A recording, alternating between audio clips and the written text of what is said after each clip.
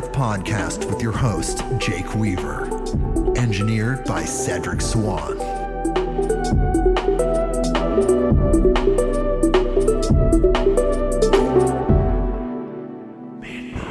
Hey everybody, we're back with another episode of Midnight on Earth.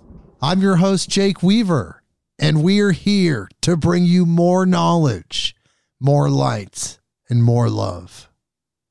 Well, we're back with our third and final Joseph Campbell episode. We are completing a 3-part series. This is the third part, where we cover some classic interviews between Bill Moyers and Joseph Campbell towards the end of his life. And he reflects on a lot of things.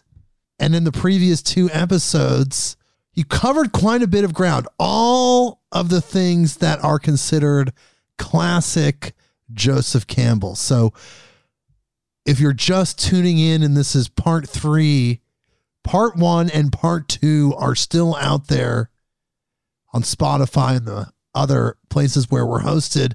And you can go back and listen to it and catch up. And if you listen to those, as so many people did around the world, then here's part 3, which is technically the 4th and 5th episode of the Power of Myth series. We're calling it the Hero's Journey here on Midnight on Earth. So this is Joseph Campbell, the Hero's Journey part 3. But truly, this is the Power of Myth episode 5 and 6. These classic interviews between Bill Moyers and Joseph Campbell. So this time we're going to be talking about love and the goddess, which is going to be so cool, and the masks of eternity, which I can kind of imagine what that's about. Probably just how we perceive and conceive all of our various roles and functions throughout history as beings, the human beings.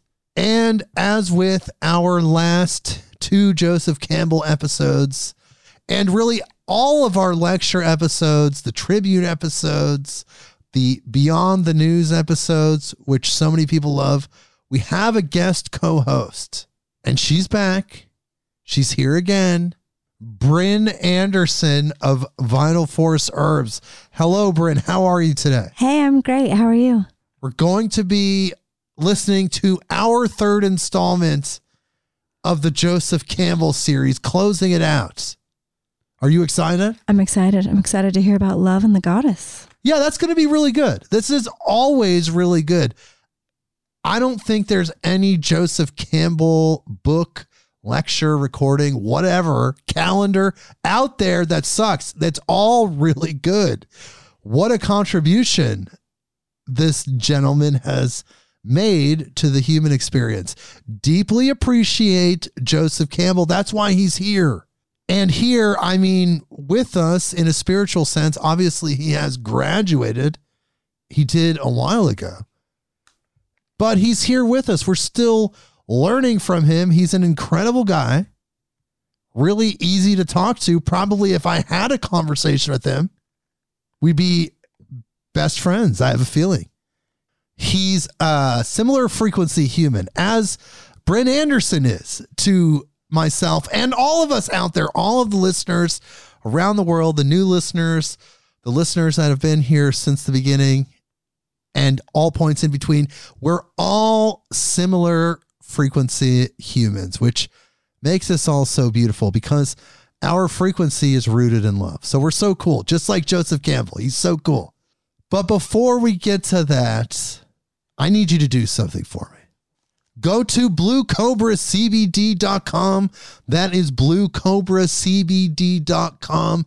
And there you will find Blue Cobra CBD oil, the highest quality CBD oil on the market.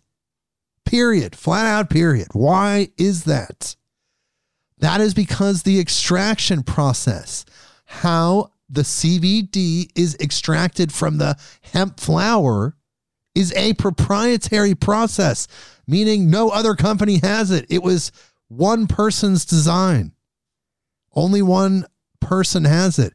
It was designed by a man named Howard Hitt, aka Big H, and it contains no chemicals, no solvents, no gases, nothing unnatural was used to extract that CBD. How did he do it? It's a mystery. It's a mystery. It's proprietary. It's secret, like Colonel Sanders' 11 herbs and spices. If I got the number, I think I did. So we don't know how he's doing it, but I can tell you it's all organic, totally natural. The hemp flower is 100% organic, Oregon-grown hemp. And there are 3 styles: maximum strength King Cobra, regular strength Little King Cobra, and Wild Thing CBD for pets. Because we love our pets, we want them to have the best possible medicine. Just like our children, I said this last week, we love our pets. We want them to have the best. And we have a discount code. This gets you free shipping on any order in the continental 48 United States. And that code is Big H, B-I-G, the letter H. Again, that gets you free shipping on any order. And there's a money back guarantee. If for some reason you do not like this product, you get to keep the product, you get your money back, and if you had to pay shipping, you get that back too. It's a win-win situation. You should definitely try this. It has so many medicinal benefits. I absolutely love it. It helps me be my best self. It has psychological benefits. It has physical benefits. There's so much going on here. It has spiritual benefits. There's truly nothing else like this. So go there, people. Get a bottle. BlueCobraCBD.com. That is BlueCobraCBD.com.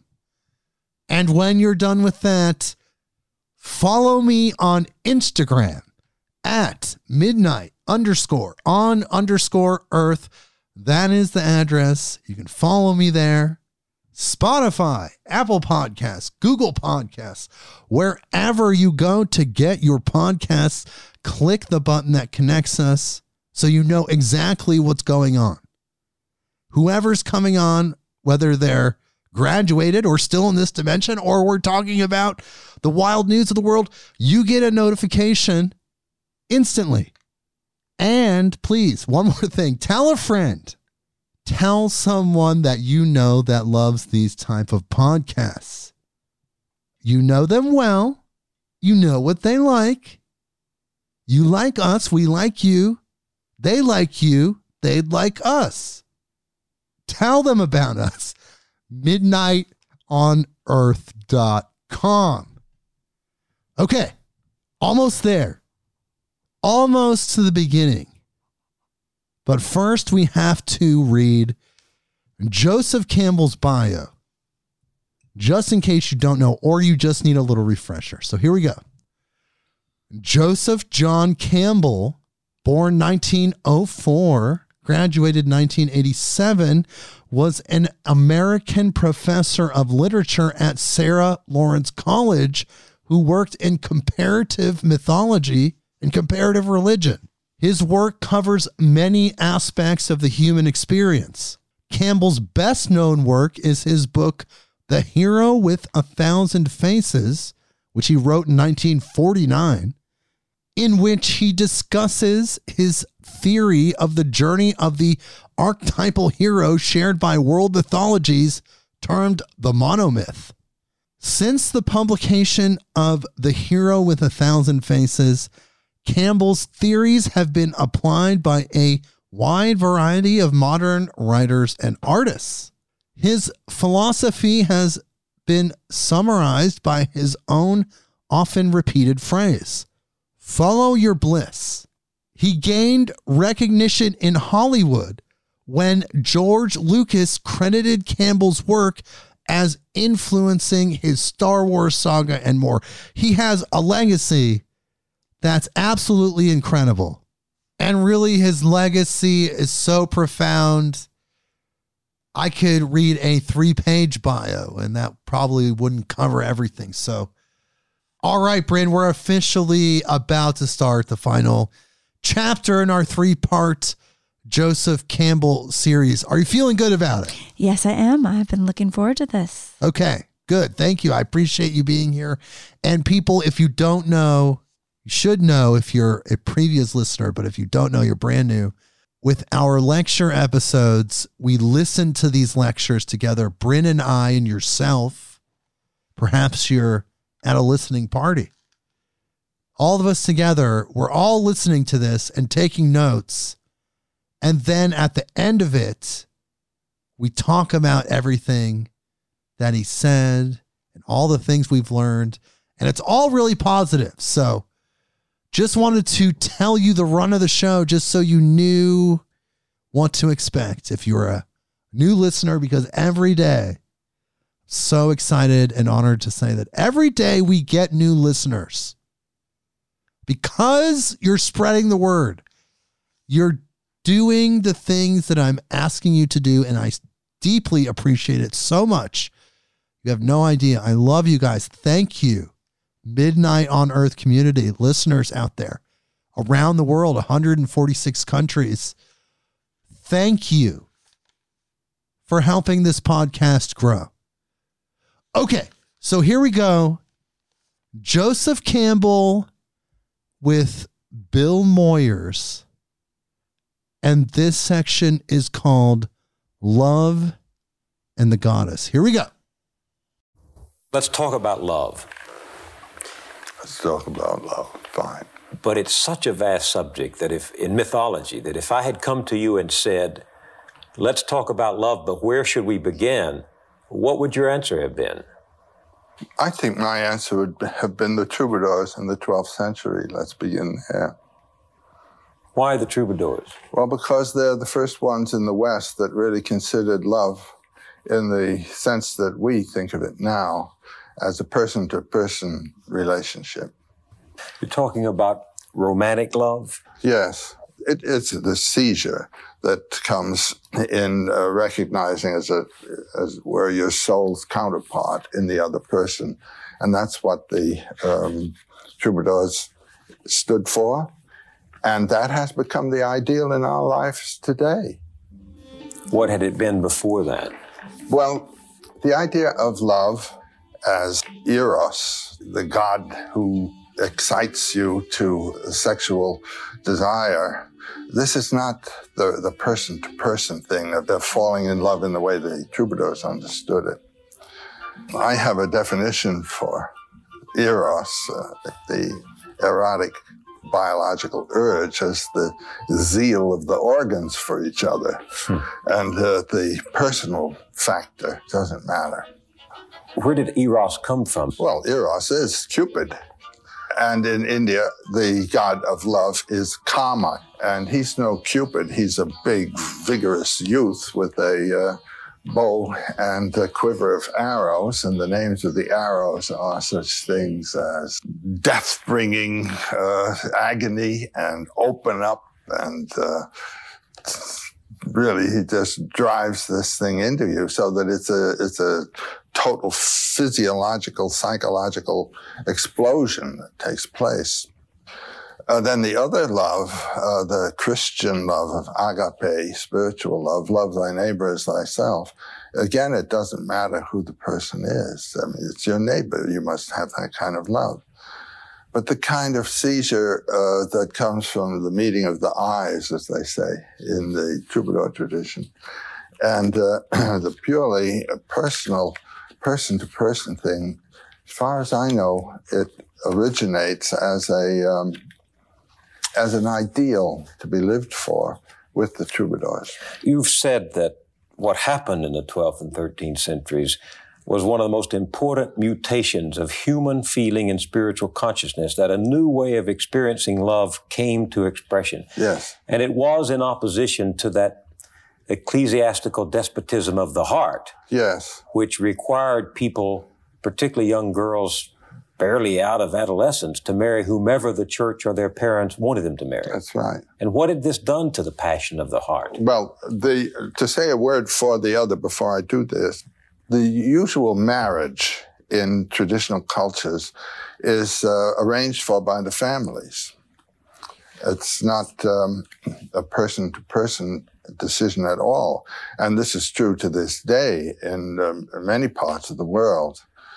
This is not to say that in arranged marriages of this kind, there is no love. There is a lot of love. There's family love and a rich love life on that level. So in the Middle Ages, of course, that was the kind of marriage that was sanctified by the church. And so the idea of a real person-to-person marriage was very dangerous. Because it was heresy. It was not only heresy, it was adultery. And that was punishable by death. For instance, in the Tristan romance, that's the crucial romance. Tristan and Isolde? Yes. Isolde was engaged to marry King Mark. They had never seen each other. And Tristan is sent over to fetch Isolde to Mark. And Isolde's mother prepares a love potion so that the two who are to be married will have real love for each other. And these two youngsters, they think the love potion is wine, and they drink it, and then they're overtaken with this love. But Brangäne, the nurse of Isolde, realized what had happened. She went to Tristan and said, "You have drunk your death." And Tristan said, "If by my death you mean this agony of love, that is my life. If by my death you mean the punishment that we are to suffer, if discovered, which is namely execution, I accept that. But if by my death you mean eternal punishment in the fires of hell, in which these people believed, I accept that too." That was quite... That's big stuff. For a medieval Catholic, because they believed in a literal hell. Well, these people did. Yes. So what's the significance of what he was saying? What he was saying is that this love is bigger even than death, than pain, than anything. This is the affirmation of the pain of life in a big way.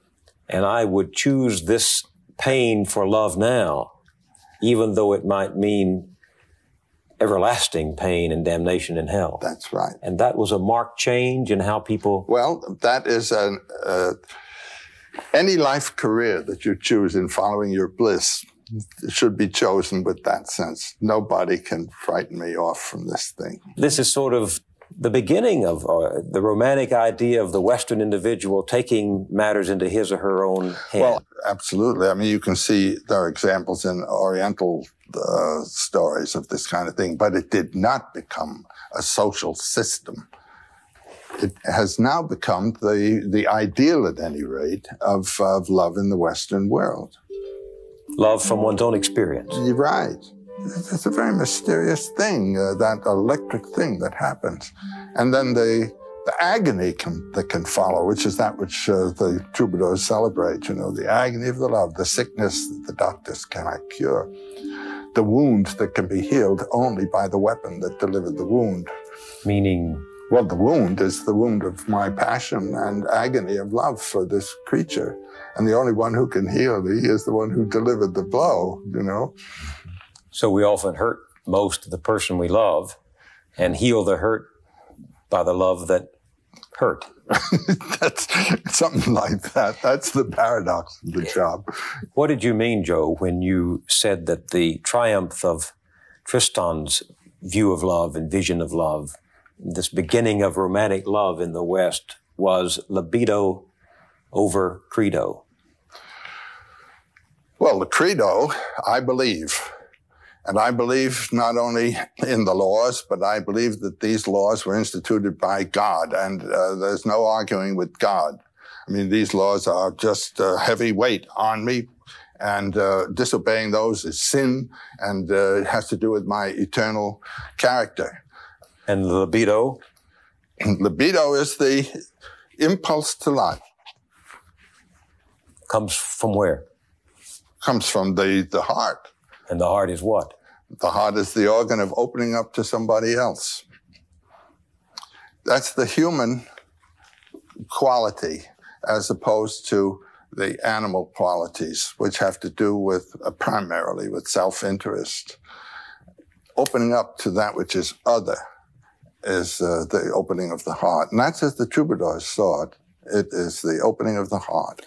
I can certainly understand, though, why the church was threatened by this, because how can you have a church if everyone's libido is her own God? Why not? Why can't the church handle that? If you can sanctify a marriage that has been arranged, why can't you sanctify a marriage where two people have joined each other? So the courage to love became the courage to affirm against tradition, whatever knowledge stands confirmed in one's own experience. Yeah. Why was that important in the evolution of the West? Well, it was important in that it gives the West this accent, as I've been saying, on the individual. That he should have faith in his experience and not simply mouth terms that have come to him from other mouths. I think that's the great thing in the West. The validity of the individual's experience of what humanity is, what life is, what values are, against the monolithic system. Was there some of this in the legend of the Holy Grail? Yes. Wolfram has a very interesting statement about the origin of the Grail. He says, the Grail was brought from heaven by the neutral angels. There was the war in heaven between God and Lucifer and the angelic hosts that sided, one group with Lucifer and the other with God. Pair of opposites, good and evil, God and Satan. The Grail was brought down through the middle, the way of the middle, by the neutral angels. What is the Grail representing then? Well, the Grail becomes what can we call it? That which is attained and realized by people who have lived their own lives. So the story, very briefly, is of this, I'm giving it now as Wolfram gives it, but this is just one version. The Grail King was a lovely young man, but he had not earned that position. And the Grail represents the fulfillment of the highest spiritual potentialities of the human consciousness. And he was a lovely young man, and he rode forth from his castle with the war cry, Amor. And as he's riding forth, a Muslim, a pagan warrior, the Mohammedan warrior, comes out of the woods, a knight. And they both level their lances at each other. They drive at each other. And the lance of the Grail King kills the Mohammedan, but the Mohammedan's lance castrates the Grail King. What that means is that the Christian separation of matter and spirit, of the dynamism of life and the spiritual, natural grace and supernatural grace, has really castrated nature. And the European mind, the European life has been, as it were, emasculated by this. The true spirituality, which would have come from this, has been killed. And then what did the pagan represent? He was a person from the suburbs of Eden. He was regarded as a nature man. And on the head of his lance was written the word Grail. That is to say, nature intends the Grail. Spiritual life is the bouquet of natural life, not a supernatural thing imposed upon it. And so the impulses of nature are what give authenticity to life, not obeying rules come from a supernatural authority. That's the sense of the Grail. And the Grail that these romantic legends were searching for is the union, once again, of what had been divided? The peace that comes from joining? The Grail becomes symbolic of an authentic life that has lived in terms of its own volition, in terms of its own impulse system, which carries it between the pairs of opposites of good and evil, light and dark. Wolfram starts his epic with a short poem saying every act has both good and evil results. Every act in life yields pairs of opposites in its results. The best we can do is lean toward the light. That is, they intend the light. And what the light is that of the harmonious relationships that come from compassion with suffering, understanding of the other person. This is what the Grail's about. When we say God is love, does that have anything to do with romantic love? Does mythology ever link romantic love and God? Well, that's what it did do. Love was a divine visitation, and that's why it was superior to marriage. That was the troubadour idea. If God is love, well, then love is God. Okay. There's that wonderful passage in Corinthians by Paul where he says, love beareth all things, endureth all things. Well, that's the same business. Love knows no pain. And yet, one of my favorite stories of mythology is out of Persia, where there's the idea that Lucifer was condemned to hell because he loved God so much. Yeah, that's a basic Muslim idea about Iblis, that's the Muslim name for Satan, being God's greatest lover. Why was Satan thrown into hell? Well, the standard story is that when God created the angels, he told them to bow to none but himself. Then he created man, whom he regarded as a higher form than the angels, and he asked the angels then to serve man. And Satan would not bow to man. Now, this is interpreted in the Christian tradition, as I recall from my boyhood instruction, as being the egotism of Satan. He would not bow to man. Mm-hmm. But in this view, he could not bow to man because of his love for God. He could bow only to God. And then God says, get out of my sight. Now, the worst of the pains of hell, insofar as hell has been described, is the absence of the beloved, which is God. So how does Iblis sustain the situation in hell? By the memory of the echo of God's voice when God said, go to hell. And I think that's a great sign of love, do you see? Well, it's certainly true in life that the greatest hell one can know is to be separated from the one you love. Yeah. That's why I've liked the Persian myth for so long. Satan as God's lover. Yeah. And he is separated from God, and that's the real pain of Satan. You once took the saying of Jesus, love your enemies and pray for those who persecute you so that you may be sons of your Father who's in heaven. For he makes the sun to rise on the evil and the good and sends rain on the just and the unjust. You once took that to be the highest, the noblest, the boldest of the Christian teachings. Do you still feel that way? Well, I think the main teaching of Christianity is love your enemies. Hard to do. I know. Well, that's it. I mean, when Peter drew his sword and cut off the servant's ear there in the Gethsemane affair, and Jesus says, put up your sword, Peter, and put the ear back on.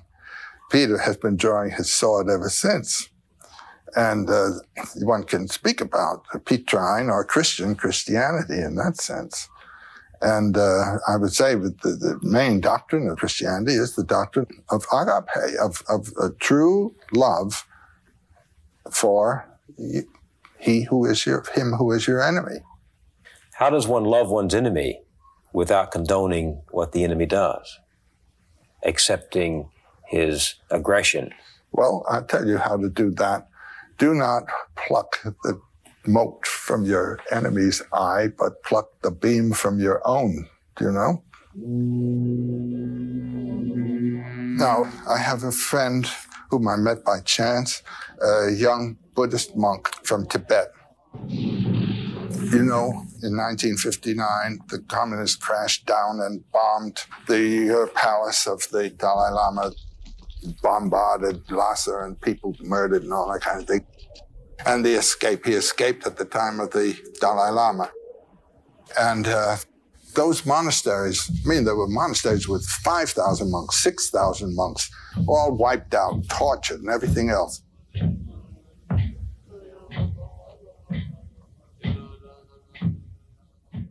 I haven't heard one word of incrimination of the Chinese from that young man. There is absolutely no condemnation of the Chinese here. And you hear this from the Dalai Lama himself. You will not hear a word of condemnation. There's recognition of the way of life through which that vitality of the spirit is moving in its own way.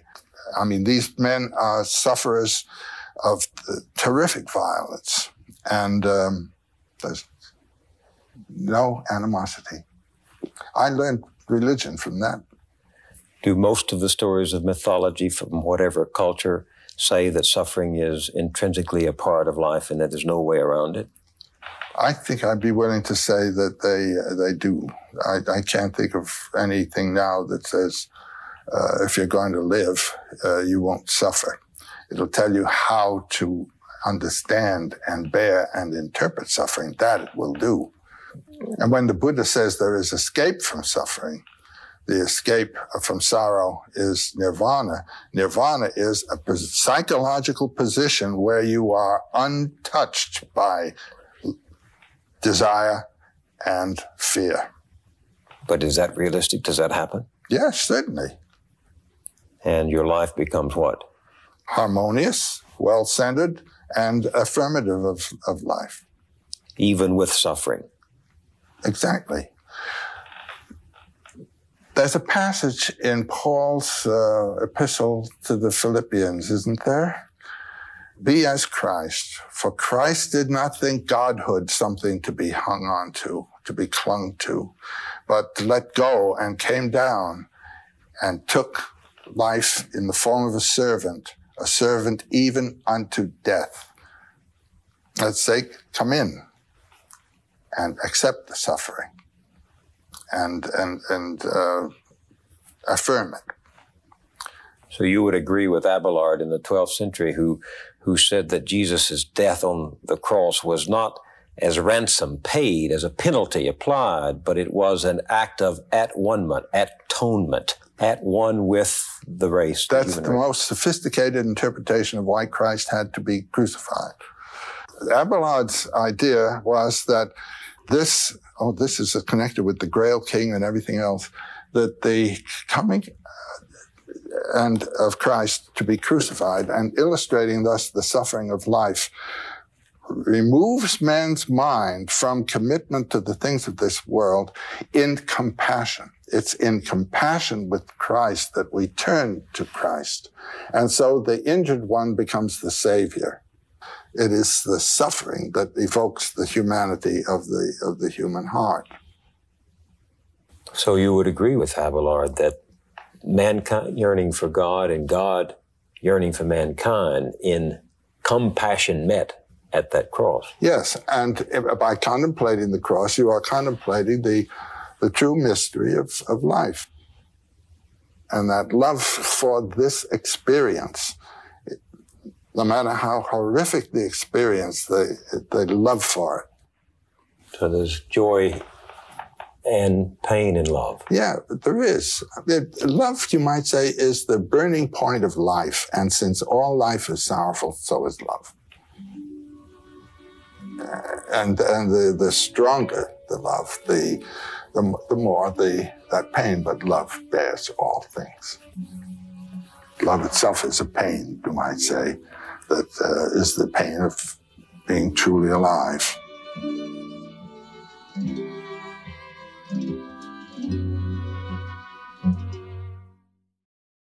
Once upon a time, so long ago it no longer matters how long ago, the feminine figure of the goddess ruled mythology as the equal of the male. The Greeks even gave her top billing. From chaos, they said, from nothing, came Mother Earth, known as Gaia, and Sky, Uranus. They betted, and from their coupling came 6 twins known as the Titans, and 3 giants known as Cyclopes, each with 50 heads and 100 arms. Uranus was disgusted and forced them to return to their mother's womb, whereupon an indignant Gaia set out to make him pay for the insult. When Uranus came to their bedroom for his usual favors, she recruited one of their sons to make a sickle, and together they took from Uranus what he was most unwilling to give up, and dropped the bloody thing in the sea. The lesson was not lost on the Greeks. It isn't nice to fool with Mother Nature. Joseph Campbell liked that story and told it to me when we were talking one day about how patriarchal authority finally drove the goddess from the pantheon of imagination. Somehow, the old guys figured that if they wanted to control the world, they had to change the metaphors, and the goddess had to go.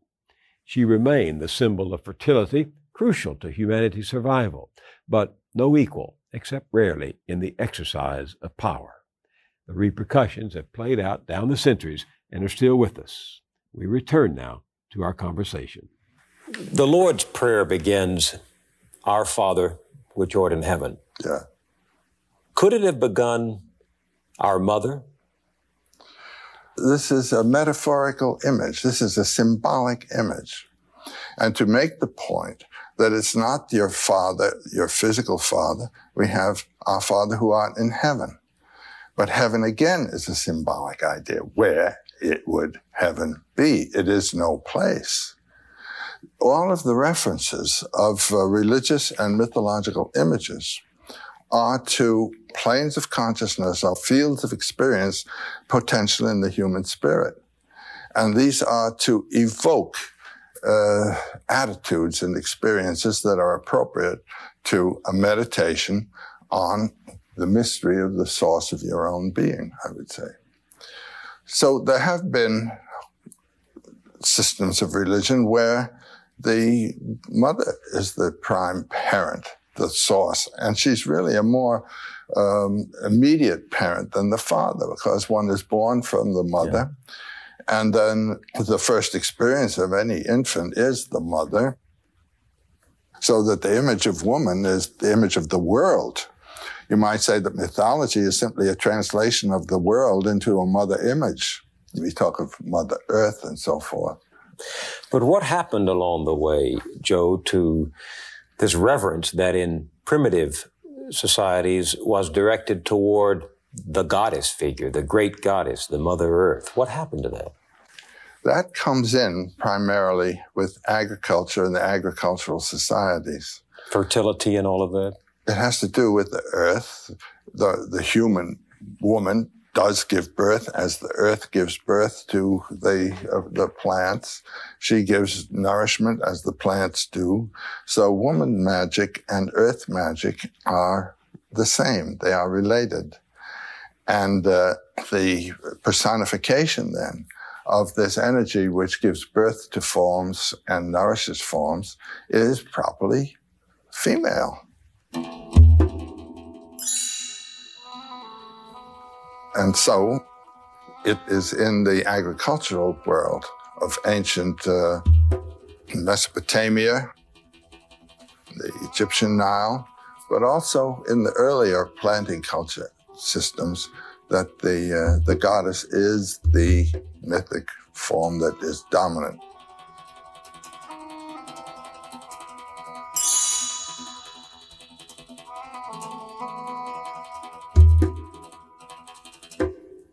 Because of this obvious perception of creation issue. That's right. Fertility. And when you have a goddess as the creator, it's her own very body that is the universe. She is identical with the universe.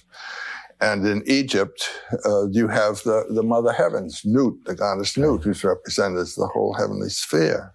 I was really taken when we went to Egypt upon first seeing the figure of Nut in the ceiling of one of those temples. Yes, I know the temple. It's overwhelming. Yes. There's one scene of her swallowing the sun.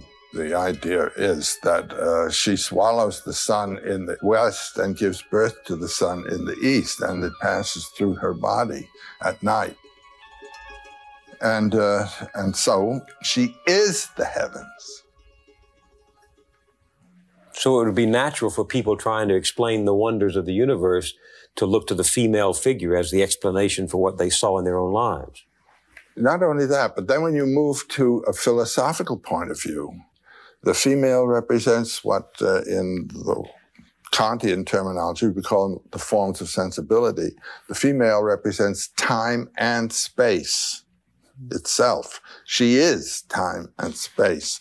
And the mystery beyond her is beyond pairs of opposites. So it isn't male and it isn't female. It neither is nor isn't. But everything is within her, so that the gods are her children. Everything you can think of, everything you can see is the production of the goddess. Oh, this is a wonderful story. The Vedic gods are together and they see a strange sort of amorphous thing down the way, like a kind of smoky fog. And they say, "What's that?" They don't know what it is. And Agni, the god of fire, says, "I'll go find out who that is." So he goes up to this smoky thing and he says, "Who are you?" And from the smoky thing, the voice says, "Who are you?"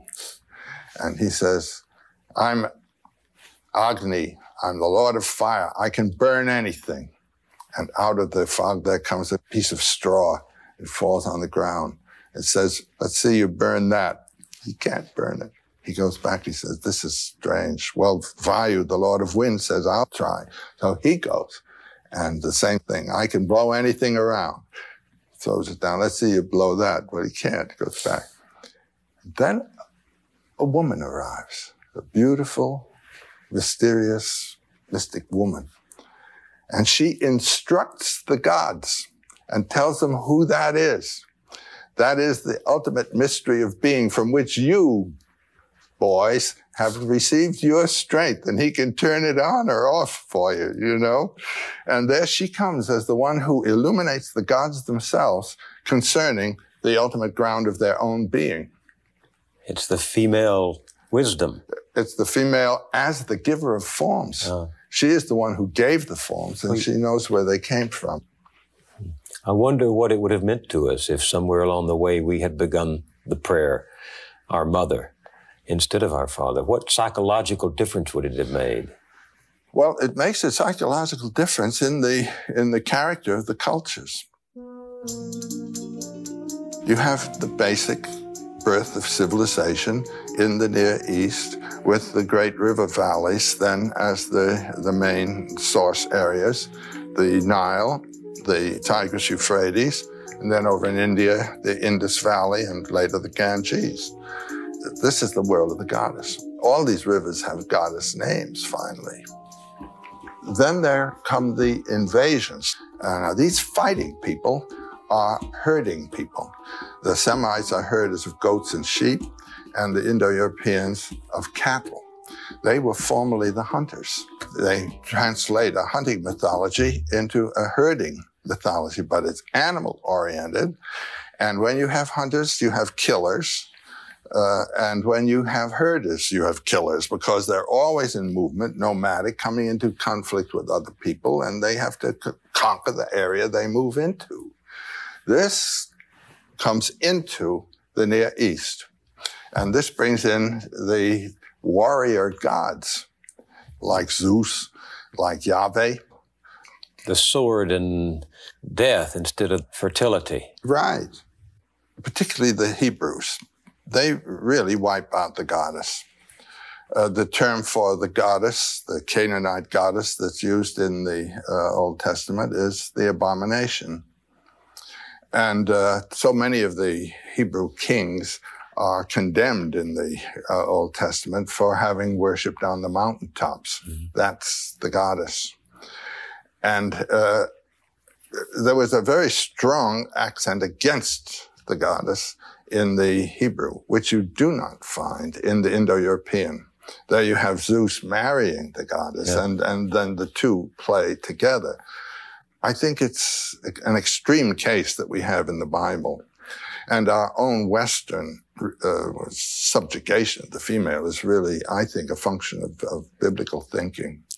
Because when you substitute the male for the female, you get a different psychology, a different cultural bias. Particularly if you cut the female out and don't have any, I mean, if the male is on top like this, and the female is the subordinate all the way, you have a totally different system from that when the two are facing each other.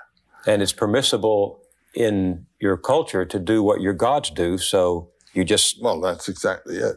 So I would see three situations here. One, the early one of the sheer goddess, when the male is hardly a significant divinity. You see, she is the total thing. And then this other one of the Hebrew, of the goddess, the male, the total thing. In fact, he takes over her role. And finally, then, the classical one where the two are into action. There are women today who say that the spirit of the goddess has been in exile for 5,000 years since the events. Well, you can't put it that far back, 5,000 years. She was a very potent figure in Hellenistic times in the Mediterranean. And she came back with the Virgin in the Roman Catholic tradition. I mean, you don't have a tradition with the goddess celebrated any more beautifully and marvelously than in the 12th and 13th century French cathedrals, every one of which is called Notre Dame. What about the virgin birth? Suddenly the goddess reappears in the form of the chaste and pure vessel chosen for God's action. Well, in the history of Western religions, this is an extremely interesting development. The virgin birth comes in by way of the Greek tradition. When you read your four Gospels, the only one with the virgin birth in it is the Gospel according to Luke, and Luke with the Greek. And there was in the Greek tradition images, legends, myths of virgin birth? All of them. I mean, the Leda and the swan and Persephone and the serpent and this one and that one and the other one. The virgin birth is represented throughout. This was not a new idea then in Bethlehem? No. What is the meaning of the virgin birth? In India, there's this the system of the Kundalini, as it's called, the idea of the centers, psychological centers up the spine. And they represent the psychological planes of concern and consciousness and action. The first is at the rectum, and this is that of alimentation. The serpent represents this, a traveling esophagus going along, just eating. And all of us, we wouldn't be here if we weren't eating. And then the second center is at the sex organ center, and that's the urge to procreation. The third center is at the navel, and this is where you eat and want to consume. And it's not the alimentary eating; it's the mastering and smashing and trashing of others. You see, this is the aggressive mood. Now, the first is an animal instinct. The second is an animal instinct. The third is an animal instinct. And these three centers are located in the pelvic basin, you see. Mm-hmm. The next one is at the level of the heart. And this is the opening of compassion. And there you move out of the field of animal action into a field that is properly human and spiritual. Now, in each of these centers, there is a symbolic form. At the base, the first one, there is the form of the lingam and yoni, the male and female organs in conjunction. At the heart chakra, there is again the male and female organs in conjunction, but in gold. This is the virgin birth. It's the birth of spiritual man out of the animal man. Do you understand? And it happens when you are awakened at the level of the heart to compassion and suffering with the other person. That's the beginning of humanity. And the meditations of religion properly are on that level, the heart level. You say it's the beginning of humanity, but in these stories, that's the moment when gods are born, the virgin birth. It's a God who emerges from that chemistry. And you know who that God is? It's you. All of the symbols in mythology refer to you. You can get stuck out there and think it's all out there. And so you're thinking of Jesus and all the sentiments about how he suffered and all. What that suffering is what ought to be going on in you. Have you been reborn? Have you died to your animal nature and come to life as a human incarnation? Why is it significant that this is of a virgin? Well, it is that the begetter is the spirit. It is a spiritual birth. The virgin conceived of the word, but through the ear. The word came like a shaft of light. Yes. And now the Buddha was born from his mother's side at the level of the heart chakra. That's a symbolic birth. He wasn't born from his mother's side, but symbolically he was. But the Christ came the way you and I come. Yes, but of a virgin. Which is a power greater than... And then, according to Roman Catholic doctrine, her virginity was restored. So nothing happened physically, you might say. It's not a physical birth. It's symbolic of a spiritual transformation. That's what the virgin birth's about. And so deities are born that way, who represent beings who act in terms of compassion and not in terms of the lower three centers. If you go back into antiquity, do you find images of the Madonna as the mother of the Savior child? Well, what you have as the model for the Madonna actually is Isis with her child Horus at her breast. This was the actual model for the Madonna symbol. Isis? Tell me that story. This is a prime myth in this period of the goddess as the redeemer, the one who goes in quest of the lost spouse or lover, and through her loyalty and descent into the realm of death, recovers him. Isis and her husband Osiris were twins who were born of the goddess Nut. And their younger relatives were Set and Nephthys, who were also twins born from Nut. Set planned to kill his brother Osiris. And he took Osiris's measurements secretly and had a wonderful sarcophagus built that would exactly fit Osiris. So there was a hilarious party in progress one time among the gods, and Set trots in this sarcophagus and he says, anyone whom this perfectly fits can have it as his sarcophagus. And everybody at the party tried. And when Osiris got in, of course, he perfectly fit. Just at that time, 72 accomplices come rushing out and they clap the lid on and strap it together and throw it in the Nile. Now, this is the death of the god.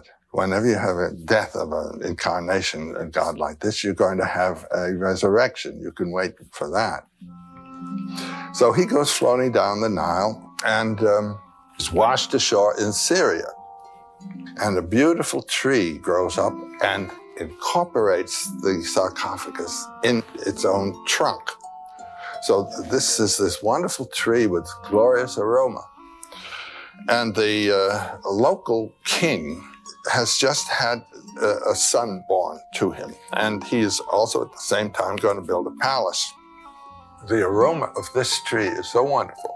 He cuts it down and brings it in to be a central pillar in the main room of the palace. Poor little Isis, whose husband has been thrown into the Nile, starts this wonderful quest for Osiris. So she comes to the place where the palace is and learns of the wonderful aroma, and she suspects this is Osiris. And she gets a job as nurse to the just-born little child. Well, then she lets the child nurse from her finger. And she loves the little child, and she decides to give it immortality. So she does this by placing him in the fireplace, in the fire, to burn away gradually his mortal body. But being a goddess, she could keep that from killing him, you understand? And when that would happen, she would convert herself into a swallow and fly mournfully around the pillar where her husband is. Well, one evening, the child's mother came into this room while this scene was in progress, saw her child in the fireplace, let out a scream, and that broke the spell, and they had to rescue the child from incineration. Meanwhile, the swallow had turned into this gorgeous nurse, Isis.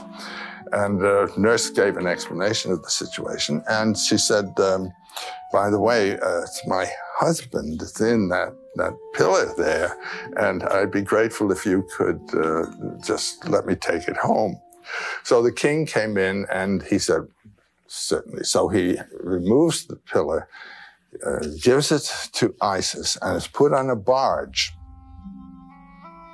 So on the way back to the Nile, she removes the lid, the cover of the sarcophagus, and lies on top of her dead spouse and conceives of her dead spouse. This is an image that occurs in Egyptian art all the time. Out of death comes life and all of this kind of business. And when they land, she, in the papyrus swamp, gives birth to her child Horus with the dead Osiris beside her.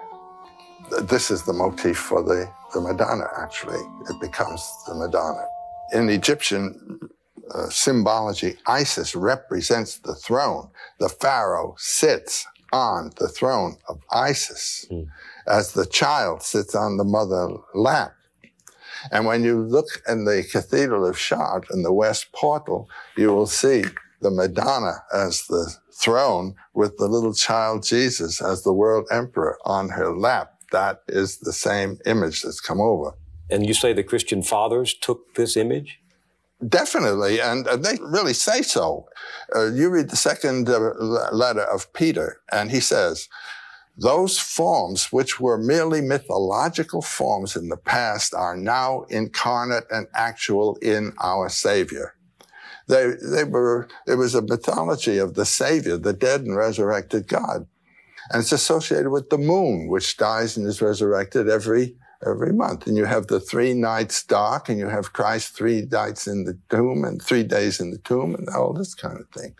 It's an intentional saying that which was merely talked about is now fact. And no one knows what the date of Christmas ought to be, but it's put on the date of the winter solstice, when the nights begin to be shorter and the days longer, the birth of light. And so there is an idea of death to the past and birth to the future in our lives and in our thinking all the time. Death to the animal nature, birth to the spiritual, and these symbols are talking about it one way or another. So when the And the goddess is the one who brings it about. The second birth is through the second mother. Notre Dame de Paris, Notre Dame de Chartres, our mother church. We are reborn by entering and leaving a church. And it doesn't mean physically, it means spiritually. That there's a power that's unique to the feminine principle. It can be put that way. It's not necessarily unique to her. You can have rebirth through the male also. But using this system of symbols, right, the woman becomes the regenerator. There's that wonderful saying in the New Testament of Jesus, in Jesus there is no male or female. In the ultimate sense of things, there is neither. It would have to be. I mean, if Jesus represents the the source of our being. We are all, as it were, thoughts in the mind of Jesus. He is the Word that has become flesh in us, too. You and I would possess characteristics that are both male and female. Well, actually, the body does.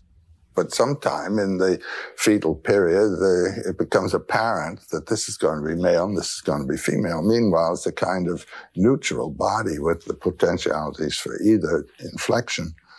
So all through life, we are honoring or suppressing one or the other. And in that yin-yang figure from China, in the dark fish, or whatever you want to call it, there's a light spot. And in the light one, there's a dark spot. That's how they can relate. You couldn't relate at all to something that of which you did not participate, into which you did not participate at all. That's why the idea of God as the absolute other is a ridiculous idea. There could be no relationship to that which is absolute other. The question arises, discussing the male-female principle, the virgin birth, the spiritual power that gives us the second birth. The wise people of all time have said that we can live the good life if we learn, in fact, to live spiritually. But how does one learn to live spiritually when one is of the flesh? Remember, Paul said the desires of the flesh are against the spirit and the desires of the spirit are against the flesh. How do we learn to live spiritually? Well, that was in ancient times and in primitive times, the business of the teacher. He was to give you the clues to a spiritual life. That was what the priest was for. Also, that was what the ritual was for. A ritual can be defined as an enactment of a myth. By participating in a good, sound ritual, you are actually experiencing a mythological life. And it's out of that one can learn to live spiritually. These stories of mythology actually point the way to the spiritual life. Yes, you've got to have a clue. You've got to have a roadmap of some kind, and these are all around us. They're here. And the roadmap to which the goddess stories are pointing is the map of elevating the spiritual to an equality with the physical so that you live in union with those two. Yes, there you come to the real sanctity of the earth itself, because that is the body of the goddess. When Yahweh creates, he creates of the earth and breathes his life into it. He's not there. She's there. Your body is her body. And there's that kind of identity. Well, that's why I'm not so sure that the future of the race and the salvation of the journey is in space. I think it is well right here on earth, in the body, in the womb of all of our being. Well, it certainly is. I mean, when you go out into space, what you're carrying is your body. And if that hasn't been transformed, space won't transform it for you. But thinking about space may help you to realize something. You certainly thought about space in this wonderful passage. You're describing a page out of the National Geographic Atlas of the World, but you read this and something happened to you. What these pages opened to me was the vision of a universe of unimaginable magnitude and inconceivable violence.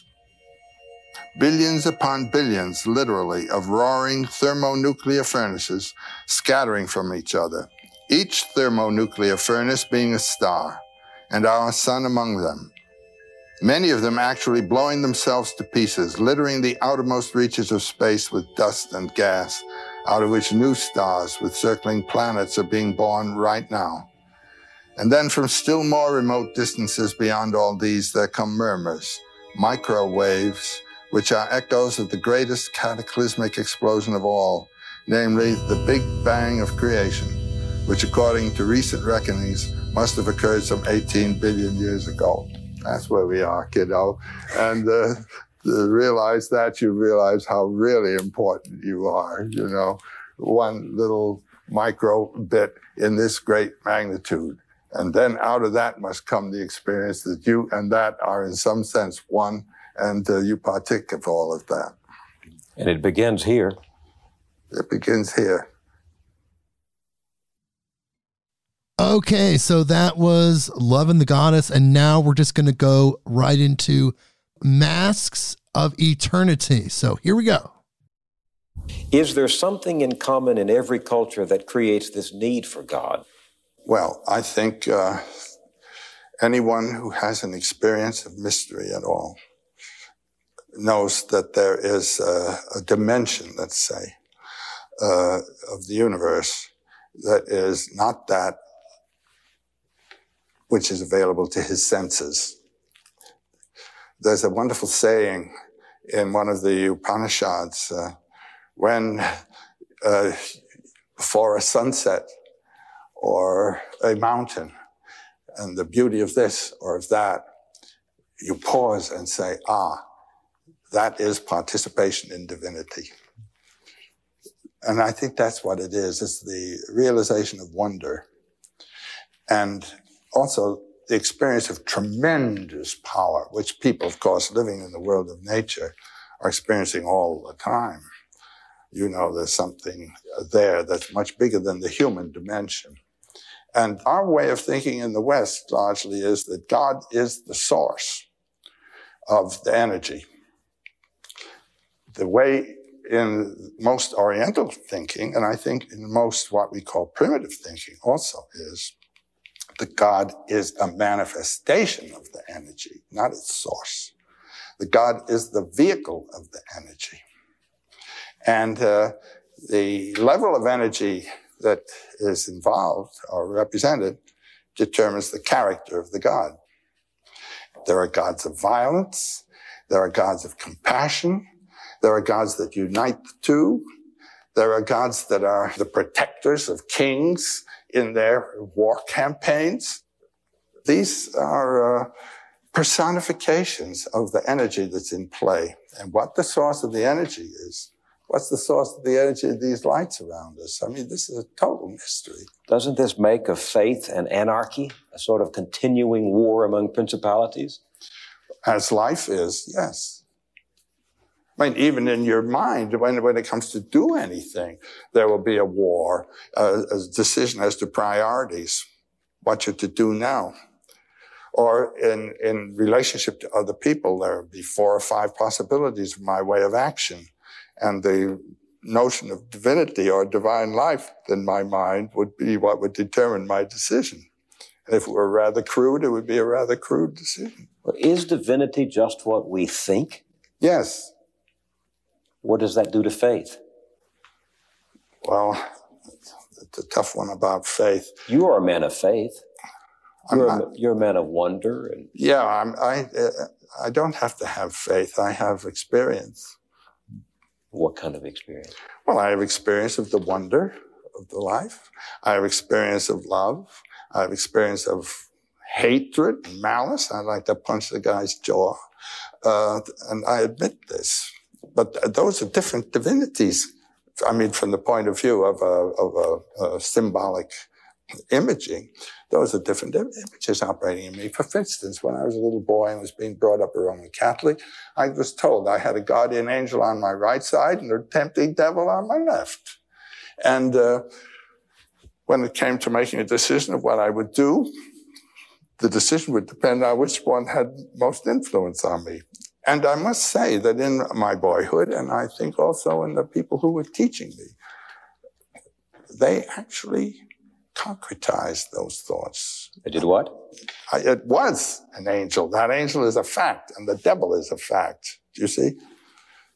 Otherwise, one thinks of them as metaphors for the energies that are afflicting and guiding you. And those energies come from? From your own life. The energy of your own body, the different organs in your body, including your head, are the conflict systems. And your life comes from where? Yeah, there you are. From the ultimate energy that's the life of the universe. And then you say, well, somebody has to generate that. Why do you have to say that? Why can't it be impersonal? That would be Brahman. That would be the transcendent mystery that you can also personify. Can men and women live with an impersonality? Yes, they do all over the place. Just go east of Suez.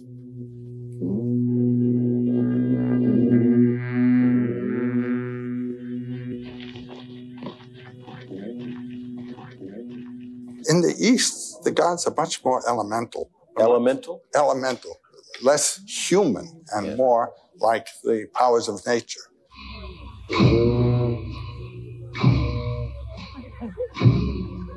I see a deity as representing an energy system. And part of the energy system is the human energy systems of love and malice, hate, benevolence, compassion. And in Oriental thinking, the God is the vehicle of the energy, not its source. Well, of course, the heart of the Christian faith is that these elemental forces you're talking about embodied themselves in a human being and reconciling mankind to God. Yes. And the basic Buddhist idea is that that is true of you as well. And that what Jesus was a person who realized that in himself and lived out of the Christhood of his nature. What do you think about Jesus? We just don't know Jesus. All we know are 4 contradictory texts that tell us what he did. Written many years after he lived. But I think we know what Jesus said. I think the sayings of Jesus are probably pretty close. But when you read the Thomas Gospel, the Gospel according to Thomas, which was dug up there in that, with those other Gnostic texts, it has all the flavor of one of the synoptics, Matthew, Mark, or Luke, except that it doesn't say quite the same thing. There's one wonderful passage, it's the last one in the Gospel, actually. When will the kingdom come? Now, in Mark 13, I think it is, we hear that the end of the world is going to come.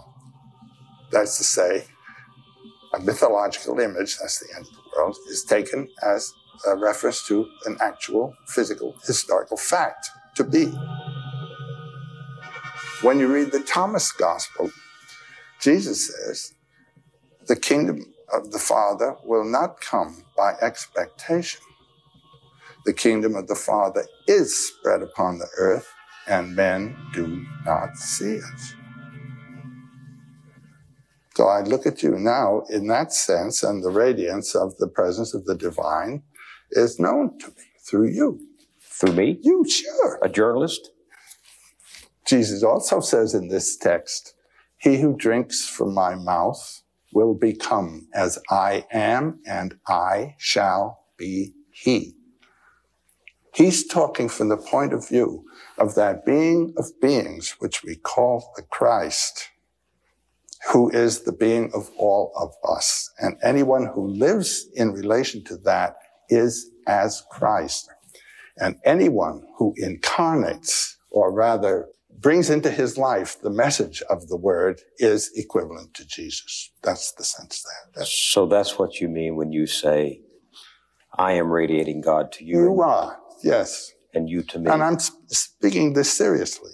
No, I take it seriously. I happen to believe the same as you without being able to articulate it as you do. I do sense that there is divinity.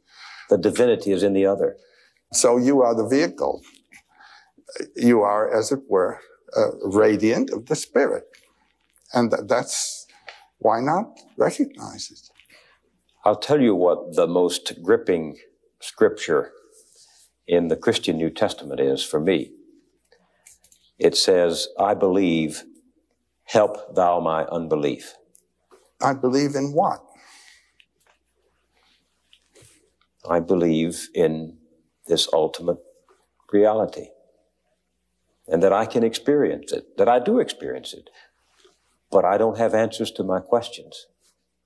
I believe in the question. Is there a God? I had a very amusing experience, which it might be well worth telling. I was in the New York Athletic Club swimming pool, And you don't wear your collar this way or that way when you're in a swimming pool. And I was introduced to a priest. This is Father so-and-so. This is Joseph Campbell. I'm a professor. He's a professor at one of our Catholic universities. So after I'd had my swim, I came and sat down beside, in what we call, the horizontal athlete situation. And the priest is beside me. And he said, Mr. Campbell, are you a priest? I said, no, Father. He said, are you a Catholic? I said, I was, Father. He said, and now he had the sense to ask it this way, do you believe in a personal God? I said, no, Father. And he said, well, I suppose there is no way to prove by logic the existence of a personal God. And I said, if there were, Father, what would be the value of faith? Well, Mr. Campbell, it's nice to have met you. And he was off. I really felt I'd done a jujitsu trick there. But that was a very illuminating conversation to me. The fact that he asked, do you believe in a personal God? That meant that he also recognized the possibility of the Brahman, of the transcendent energy. Well, then what is religion? Well, the word religion means religio, linking back the phenomenal person to a source. If we say it is the one life in both of us, then my separate life has been linked to the one life, religio, linked back. And this becomes symbolized in the images of religion, which represent that connecting link. Your friend Jung, the great psychologist, says that the most powerful religious symbol is the circle. He says the circle is one of the great primordial images of mankind, that in considering the symbol of the circle, we are analyzing the self. And I find you in your own work throughout the course of your life coming across the circle, whether it's in the magical designs the world over, whether it's in the architecture, both ancient and modern, whether it's in the dome-shaped temples of India or the calendar stones of the Aztecs or the ancient Chinese bronze shields or the visions of the Old Testament prophet Ezekiel, whom you talk about, the wheel in the sky. You keep coming across this image. Yeah, it's an ever-present thing. It's the center from which you've come, back to which you go. I remember reading in a book about the American Indians called The Indian Book by Natalie Curtis. It was published around 1904. Her conversation with a chief. I think he was a chief of the Pawnee tribe. And among the things he said was, when we pitch camp, we pitch a camp in a circle. When we look at the horizon is in a circle. When the eagle builds a nest, the nest is in a circle. And then you read in Plato somewhere, the soul is a circle. I suppose the circle represents a totality. Within the circle is one thing. It is encircled, it's enframed. That would be the spatial aspect. But the temporal aspect of the circle is you leave, go somewhere, and come back. The Alpha and Omega. God is the Alpha and Omega, the source and the end. Somehow the circle suggests immediately an completed totality, whether in time or in space. No beginning, no end. Well, round and round and round. The year. Well, this is November again, and we're about to have Thanksgiving again. And we're about to have Christmas again. And then not only the year, but the month, the moon cycle, and the day, the cycle. And this is, we're reminded of this when we look on our watch and see the cycle of time. It's the same hour, but another day and all that sort of thing. Why do you suppose the circle became so universally symbolic? Well, because it's experienced all the time. Experience it in the day and the year, just as we've said, and you experience it in leaving home, going on your adventure, hunting, or whatever it may be, and coming back to home. And then there's a deeper one also, that mystery of the womb and the tomb. When people are buried, it's for rebirth. I mean, that's the origin of the burial idea. You're put back into the womb of Mother Earth for rebirth. And Jung kept returning to that theme of the circle as being the sort of universal symbol. Well, Jung used it as a pedagogical device, actually, what he called the mandala. This was actually a Hindu term for a sacred circle. Here is one of the pictures. That's a very elaborate mandala. You have the deity, the center, with the power source, the illumination source, and these are the manifestations or aspects of its radiance. But in working out a mandala for oneself, what one does is draw a circle and then think of the different impulse systems in your life, the different value systems in your life, and try then to compose them and find what a center is. It's a kind of discipline for pulling all those scattered aspects of your life together, finding a center and ordering yourself to it. So you're trying to coordinate your circle with the universal circle. To be at the center. At the center.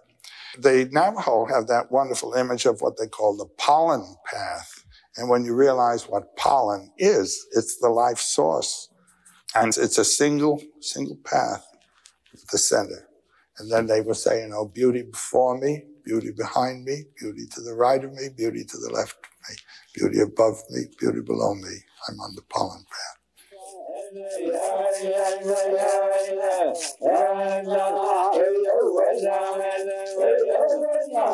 So the little cosmos of one's own life and the macrocosm of the world's life are in some way to be coordinated. Well, for instance, among the Navajo Indians, healing ceremonies were conducted by way of sand paintings, which are mostly mandalas, on the ground, and then the person who is to be treated moves into the mandala. There will be a mythological context that he will be identifying with, and he identifies himself with that power. And this idea of sand painting with mandalas and used for meditation purposes appears also in Tibet. In the great tantric monasteries outside of Lhasa, for instance, Gyuto, they practiced sand painting, cosmic images and so forth, indicating the forces of the spiritual powers that operate in our lives. Now, what do you make of that in two very different cultures, the same imagery emerges? Yes. Well, there are only two ways to explain it, and one is by diffusion, that an influence came from there to here, and the other is by separate development. And when you have the idea of separate development, this speaks for certain powers in the psyche which are common to all mankind. Otherwise, you couldn't have, and to the detail, the correspondences can be identified. It's astonishing when one studies these things in depth, the degree to which the agreements go between totally separated cultures. Which says something about the commonality of the species, doesn't it? Well, yes. That was Carl Jung's idea, which he calls the archetypes of the collective unconscious. What do you mean by archetype? An archetype is a constant form, a basic fundamental form which appears in the works of that person over there and this person over here without connection. And they are expressions of the structure of the human psyche. So if you find in a variety of cultures, each one telling the story of creation, or the story of a virgin birth, or the story of a Savior who comes and dies and is resurrected, you're saying something about what is inside us and the need to understand. That's right. One can say that the images of myth are reflections of spiritual and depth potentialities of every one of us. And that through contemplating those, we evoke those powers in our own lives to operate through ourselves. There was a very important anthropologist. He's the one with whom my works begin, you might say, my studies. Bastian in Germany, end of the last century and first part of this. He was a world traveler and recognized very soon that there were certain motifs that appeared in all of the religions and all the mythologies of the world. Such an idea, for example, as a spiritual power. That's an archetypal image that appears everywhere. And he called these elementary ideas. But they appear in very different forms in different provinces and at different times. And those different forms or costumes he called ethnic or folk ideas. But within the ethnic idea is the elementary idea. And it is those elementary ideas that Carl Jung then began studying and called archetypes of the unconscious. When you say elementary idea, they seem to come from up here. When you say archetypes of the unconscious, they come from up here. And they appear in our dreams as well as in the myths. So when one scripture talks about being made in his image, in God's image, it's being created with certain qualities that every human being possesses, no matter what that person's religion or culture or geography or heritage. God would be the ultimate elementary idea of man. The primal need. And we are all made in the image of God, okay? So that is the ultimate elementary idea or archetype of man.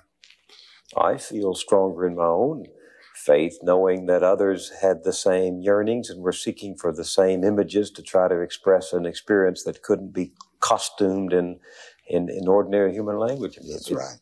I feel much more kinship with all those who follow other ways, because this is why clowns are good in religions, because they showed that the image is not a fact, but it's a reflex of some kind.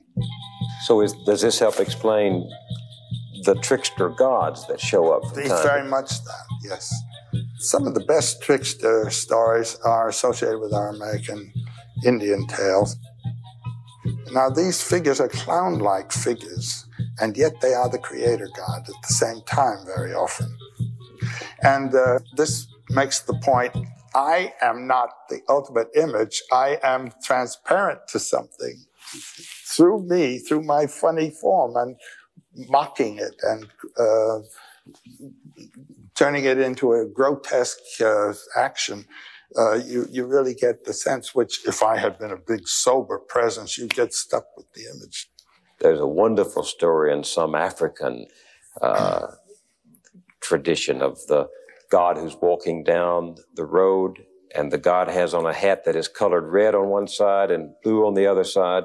So when the farmers in the field go into the village in the evening, they said, "Did you see that fellow, that god with the blue hat?" And the others said, No, he had a red hat on. And they get into a fight.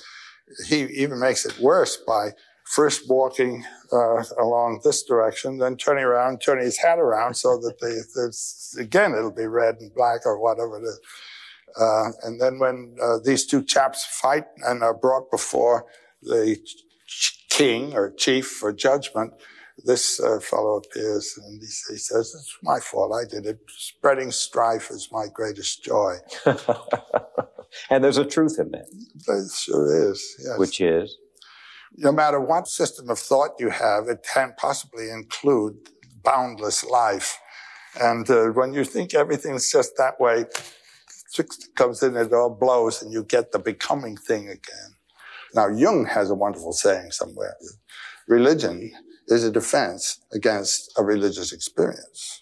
Well, you have to explain that. Well, that means it has reduced the whole thing to concepts and ideas.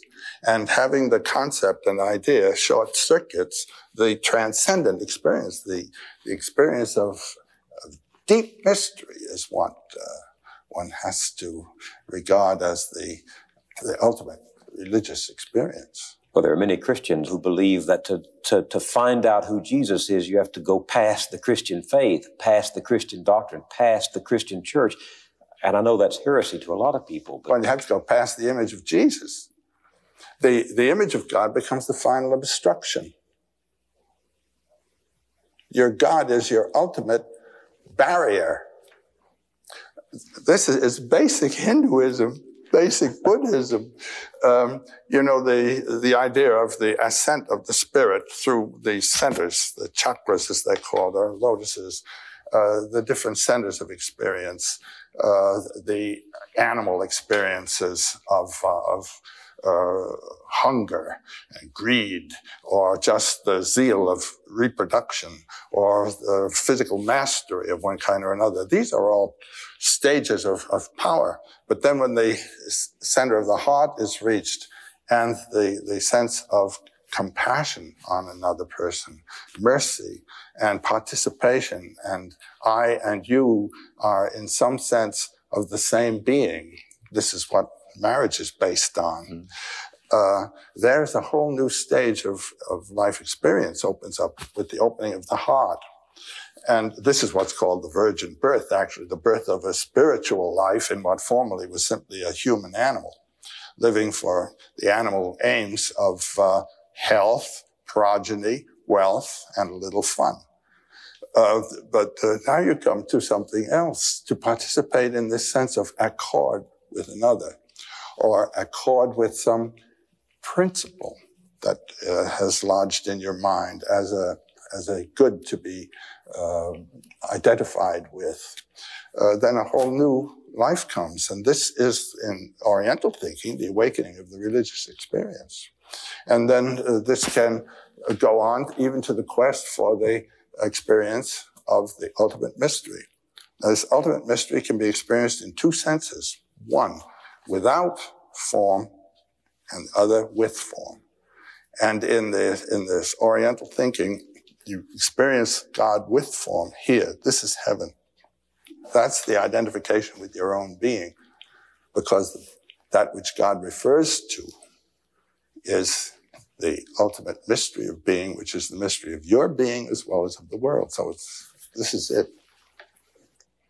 How do you explain what the psychologist Maslow calls peak experiences and what your friend James Joyce called epiphanies? I love that word, epiphany. Oh, well, they're not quite the same. I know.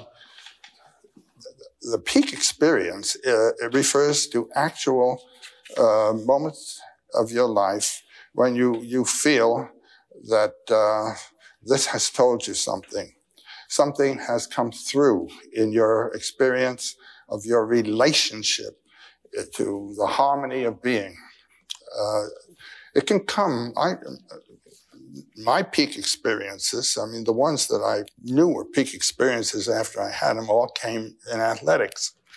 Which was the Everest of your experience? Yeah. Well, which one was it? Was when you were running at Columbia? Yes, of course. And I ran a couple of races that were just beautiful. And the whole race, I knew I was going to win. And there was no reason for me to know I was going to win because I was touched off anchor in a relay with the first man 30 yards ahead of me.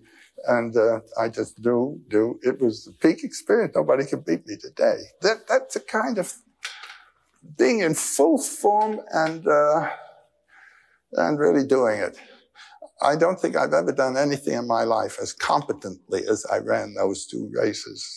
And those, consequently, were the experience of really being at my full and doing perfect job. I don't think I've ever had anything like that that I really came up to anything quite that way. Do you think you, Joseph Campbell, it has to be physical? No, but it can be a peak experience. There are other kinds of peak experiences which I know were superior to those, but those are the ones that when I read Maslow and read the peak experience, I just know that those were peak experiences. What about James Joyce's epiphanies? Now, that's another thing. This has to do with the aesthetic experience. Joyce's formula for the aesthetic experience is that it does not move you to want to possess the object. That he calls pornography. Nor does it move you to criticize and reject the object. That he calls didactic, social criticism in art and all that kind of thing. It is beholding the object. And he says you put a frame around it and see it as one thing.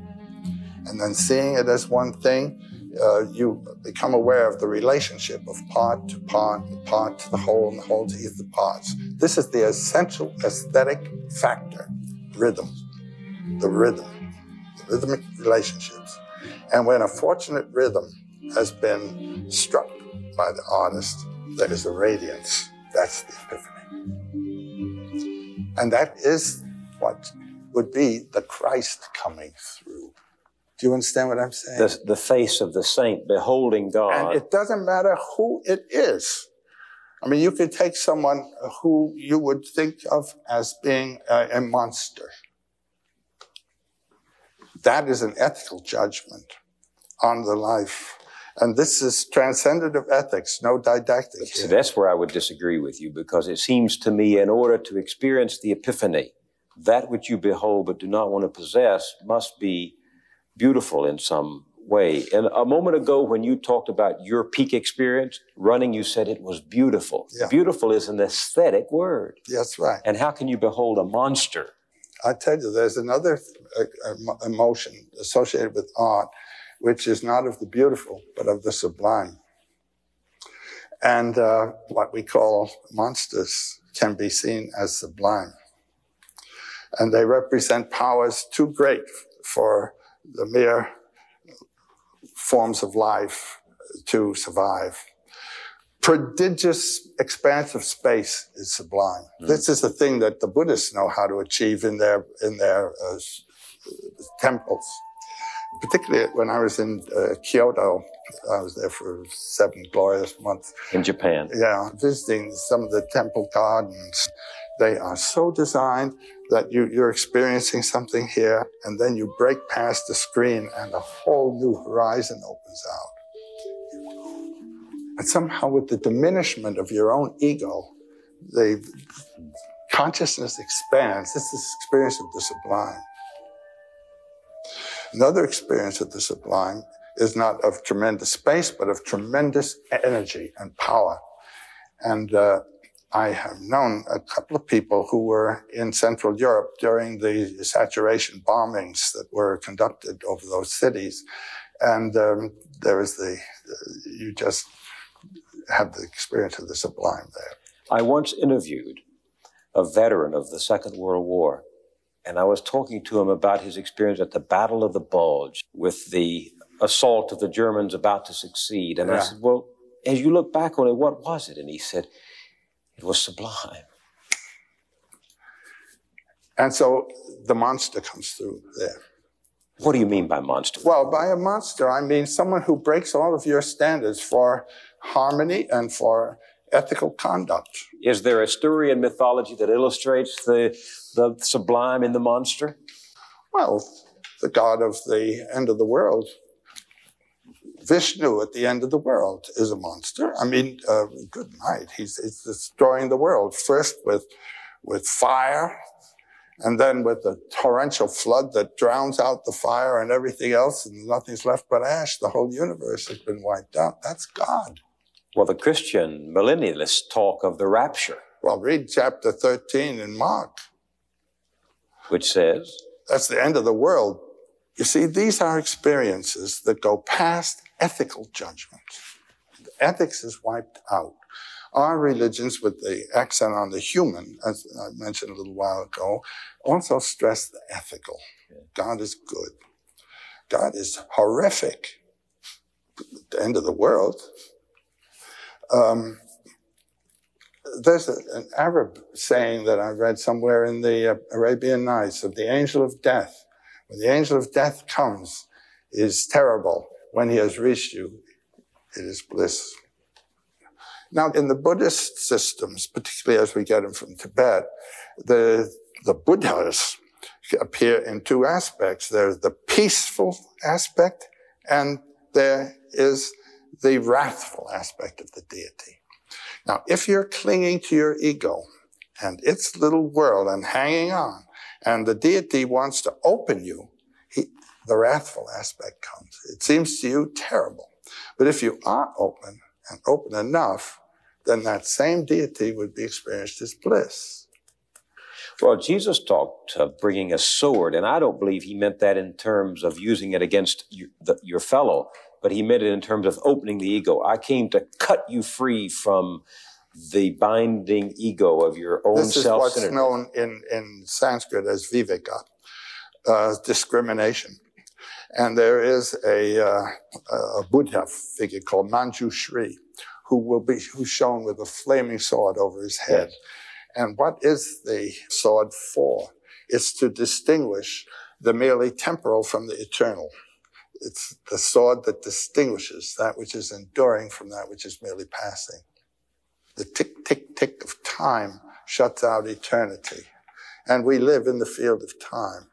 But what is living in the field of time is an eternal principle that's inflected this way. What's the eternal principle? Brahman. Which is?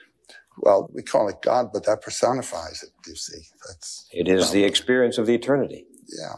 The experience of the eternal. As what you are, yes. I would say. That whatever eternity is here right now. Or nowhere else. Or everywhere else.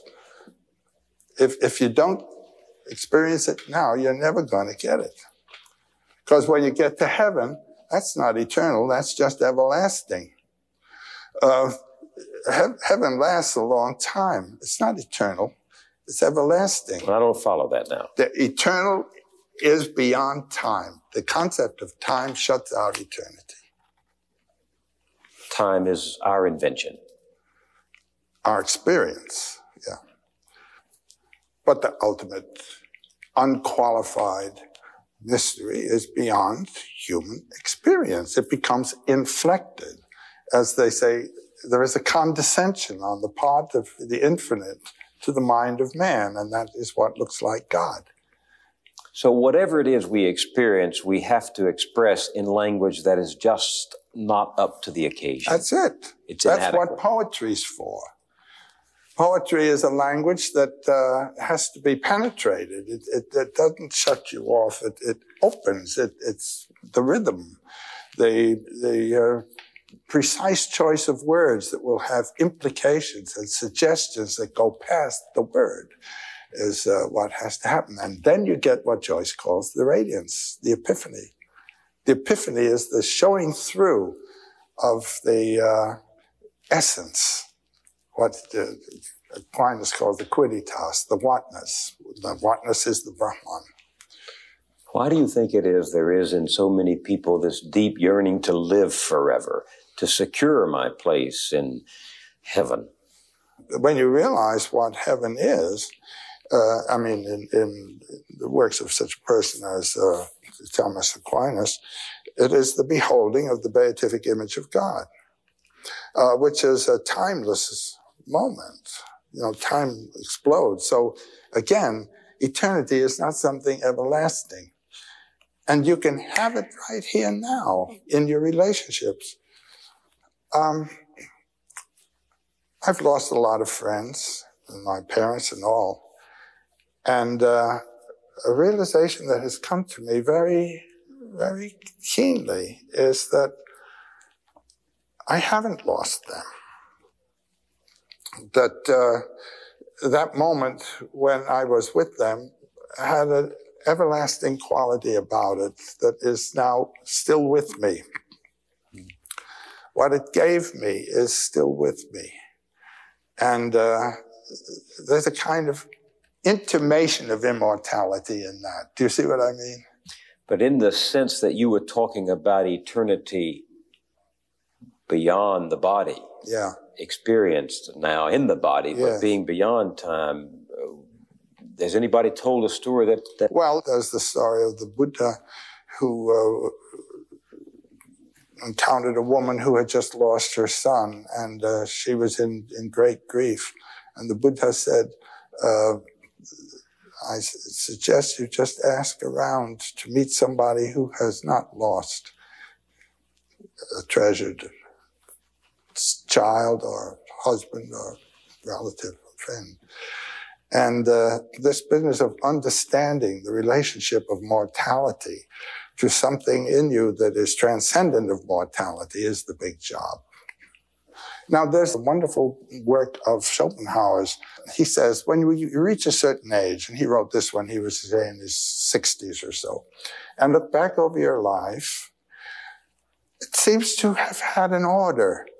It seems to have been composed by someone. And those events that, when they occurred, seemed merely accidental and occasional and just something that happened, turn out to be the main elements in a consistent plot. So he says, who composed this plot? And he said, and just as your dreams are composed by an aspect of yourself of which your consciousness is unaware, so your whole life has been composed by the will within you. And then he says, just as those people whom you met by chance became effective agents in the structuring of your life, so you have been an agent in the structuring of other lives. And the whole thing gears together like one big symphony, he says, everything influencing and structuring everything else. And he said, it's as though our lives were the dream of a single dreamer in which all the dream characters are dreaming too. And so everything links to everything else, moved out of the will in nature. It's a beautiful idea. It's an idea that occurs in India in the image of what's called the net of Indra, or the net of gems. It's a net of gems where every gem reflects all the other ones. And they also have the idea of a spontaneous and simultaneous arising. Everything arises in relation to everything else, and so you can't blame anybody for anything. It's all working around. It's a marvelous idea. It's as though there were an intention behind it, and yet it all is by chance. None of us has lived the life that he intended. And yet, we all have lived a life that had a purpose. Do you believe that? I don't believe life has a real purpose. I mean, when you really see what life is, it's a lot of protoplasm with an urge to reproduce and continue in being. Not true. That's not true. Well, no, wait a minute. Just sheer life can't be said to have a purpose, because look at all the different purposes it has all over the lot. But each incarnation, you might say, has a potentiality, and the function of life is to live that potentiality. Well, how do you do it? Well, again, when my students would ask, should I do this? Should I do that? Dad says I should do this. And my answer is, follow your bliss. Yeah. There's something inside you that knows you're in the center, that knows you're on the beam, that knows you're off the beam. And if you get off the beam to earn money, you've lost your life. So it is not the destination that counts, it's the journey. Yes. There's a wonderful old man, I think he's still alive in Germany, Karlfried Graf Dürkheim.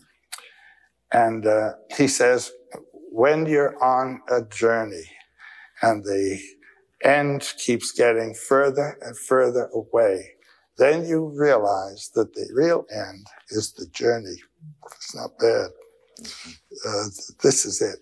This moment now is the heavenly moment. And I like the idea that Eden was not, Eden will be. Eden is. The kingdom of the Father spread upon the earth, and men do not see it. I mean, Eden is. There's some image of Shiva, the god Shiva, surrounded by circles of flame, rings of fire. That's the dance of the world, the dancer whose dance is the universe. And in this hand, he has a little drum that goes tick, tick, tick. That is the drum of time. The tick of time which shuts out eternity. And we are enclosed in that. In this hand, there is a flame which burns away the veil of time and opens us up to eternity. And in his hair is a skull and a new moon, the death and rebirth at the same moment, the moment of becoming. That's a powerful image for any life, not just... Well, the goal of your quest for yourself is to find that burning point in yourself, that becoming thing in yourself, which is fearless and desireless, but just becoming. This is the condition of a warrior going into battle with perfect courage. That's life in movement. A plant growing, I think of grass, you know. Every 2 weeks, a chap comes out with a lawnmower and cuts it down. Suppose the grass were to say, well, for Pete's sake, what's the use? It's the coming into being, that's it. And that's the life point in you. And that's what these myths are concerned to communicate to you. Well, I've always interpreted that powerful, mysterious statement, the Word was made flesh, as this eternal principle finding itself in the human journey, yes, the human experience. Now, I don't know what the Word is, and I don't even know what flesh is, but I know that there is that experience of epiphany when you meet what you don't know and understand it. Yeah, and you can find it in yourself too, the Word in yourself. Where do you find it if you don't find it in yourself? Well, right. Goethe says, all things are metaphors. Alles Vergängliche ist nur ein Gleichnis. Everything that's transitory is but a metaphorical reference. That's what we all are.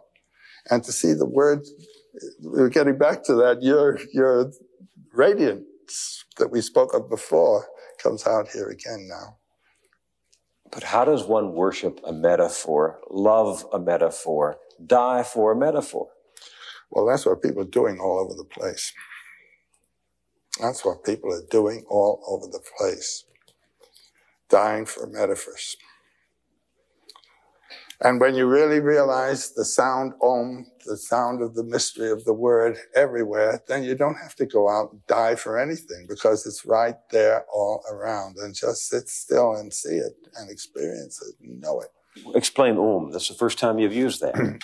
Well, Om is a word that, what can we say, represents to our ears that sound of the energy of the universe, of which all things are manifestations.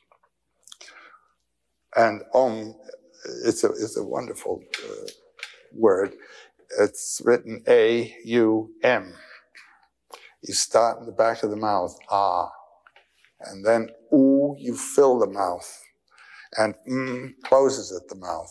And when you have pronounced this properly, all vowel sounds are in that pronunciation. And consonants are regarded simply as interruptions of Om. And all words are thus fragments of Om, as all images are fragments of the form of forms of which all things are just reflections. And so Om is a symbol, a symbolic sound that puts you in touch with that throbbing being that is the universe.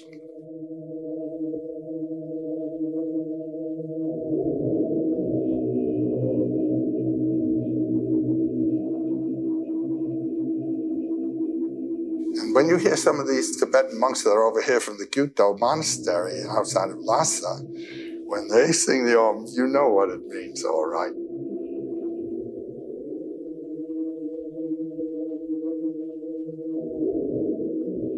That's the zoom of being in the world.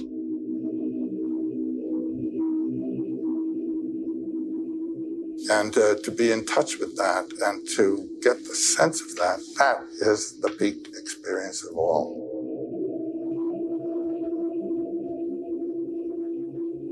The birth, the coming into being, and the dissolution, the cycle of that. And this is called the 4-element syllable. What is the 4th element? And the silence out of which it comes, back into which it goes, and which underlies it. Now, my life is the but there is a silence that underlies it, and that is what we would call the immortal. This is the mortal, and that's the immortal. And there wouldn't be this if there weren't that. The meaning is essentially wordless. Yes. Well, words are always qualifications and limitations. And yet, Joe, all we puny human beings are left with is this miserable language, beautiful though it is, that falls short of trying to describe. That's right. And that's why it's a peak experience to break past all that every now and then, to realize, I think so. All right, people, we're back. The Masks of Eternity. One of the final interviews with Joseph Campbell, just a few months after that last one, he graduated from this dimension. What an incredible talk. Both of those talks are 2 separate interviews. Really good information, really powerful stuff. As it is with all of Joseph Campbell's information. I just really loved when he talked about love, lean toward the lights. So much that he went into. Love is the burning point of life. Yes, there's so much that Joseph Campbell said about love in that first part. Bryn, what did you think? 2 incredible episodes. The end of our trilogy. What did you think? Absolutely. Those were great. Just bringing in so many universal truths and looking at how our physical humanity is intertwined with the spiritual and the beyond physical. Both talks actually really played a lot into each other, talking about, moving from the lower realms of the physical into the spiritual, but that you have to walk that polarity and find that spiritual through your physicality. And then also the circles, and looking at the wheel of the year and the wheel of life, and talking about that was in the second part. He was talking about the wheel of life and all that circle symbology, but then looking at the love and goddess portion, where he was speaking about the mythology of the birth of the new year and the birth of the Christ through the Virgin, and all of that happening within ourselves, that birth of understanding and compassion, and super cool stuff. I really appreciated the part where he talked about how God is trying to describe something that's beyond being. Like, people kind of put this concept of God as the final piece of the puzzle, but really it's just encapsulating something that's beyond encapsulation, that we're just like trying to understand it just a little bit with our own modes of perception, but really it's just beyond even that. Absolutely. Yes. And he said that religion was like a block of understanding something religious, that we're trying to like quantify it and think about it in this, with our mind and in this linear way, but that it's, beyond something that we can quantify or put into words. And then he kind of talked about, that's why we have poetry, and that's why we have mythology and all of those great, epic poems and things, to try to go beyond just our regular vocabulary and ideology of how things are. And that's why we have people like Joseph Campbell to help break this down for us. And it's so cool, thanks to the miracle of recording, that we get to hear these conversations so perfectly, as if Joseph Campbell is here with us. And I have to, of course, shout out Bill Moyers, who did a fantastic job interviewing Joseph Campbell, had great questions, Really loved his rhythm and flow. Really cool guy. He did a great job. So shout out to Bill Moyers, the interviewer. Yeah, I actually really enjoyed the way that he interviews. And, he speaks about Joseph Campbell saying, his, encyclopedic knowledge and all the way he comes up with things. But I also felt that Bill Moyers himself, he was really able to have such a great rapport with him and say, what about this Bible passage? And how about this other mythology? He really had a wealth of knowledge on his own, or at least he studied really well before he interviewed him, because he was able to really keep their conversation going in a really beautiful manner. Yeah, I thought he did great. And so many other points that we could go into. He talked about so many things, but it was just really positive. I feel like you have a few more things, Bryn. You did take some amazing notes as usual. Always do. I mean, I feel like all of my notes are consolidated into really a lot of what we just talked about. One other piece just to put on top of that, I guess, is where they talked about the trickster archetype, which I think is just a really fun thing. And that's something that's in so many different mythologies from around the world. And it kind of, again, speaks to that. Just when you think you understand it, or just when you think you've got it pinned down, then here comes a facet of the God force to sort of turn it on its head, or show you another piece that, another angle that you didn't know, or completely just turn it upside down. The raven is one of my favorite tricksters in some of the mythologies of the world. And he does a really good job of just showing you the grayness, the benignness, how different things had different meanings, when he was talking about how one perspective was that Lucifer loved God so much that he couldn't love anything else. There was just so much unique perspective and a lot of grayness. It wasn't black, it wasn't white, it was just gray. So really cool stuff. Bryn, thank you so much for being here. As we close out our final chapter of the Joseph Campbell trilogy with Bill Moyers, there's a chance he could be back on the show in another fashion, but this is just closing out this trilogy. So thank you so much for being here, Bryn. I deeply appreciate it. Absolutely. This was really great. Thanks for having me. And I hope that you all learned something from Joseph Campbell, as Bryn and I have. How could you not? I know, right? There's something to learn, right? Yeah, and he's so easy to listen to. It's really amazing. So I hope you gained something from that. I really appreciate you joining us from around the world. Thank you again for all your support and everything that you do. And we'll see you next week. Midnight on Earth.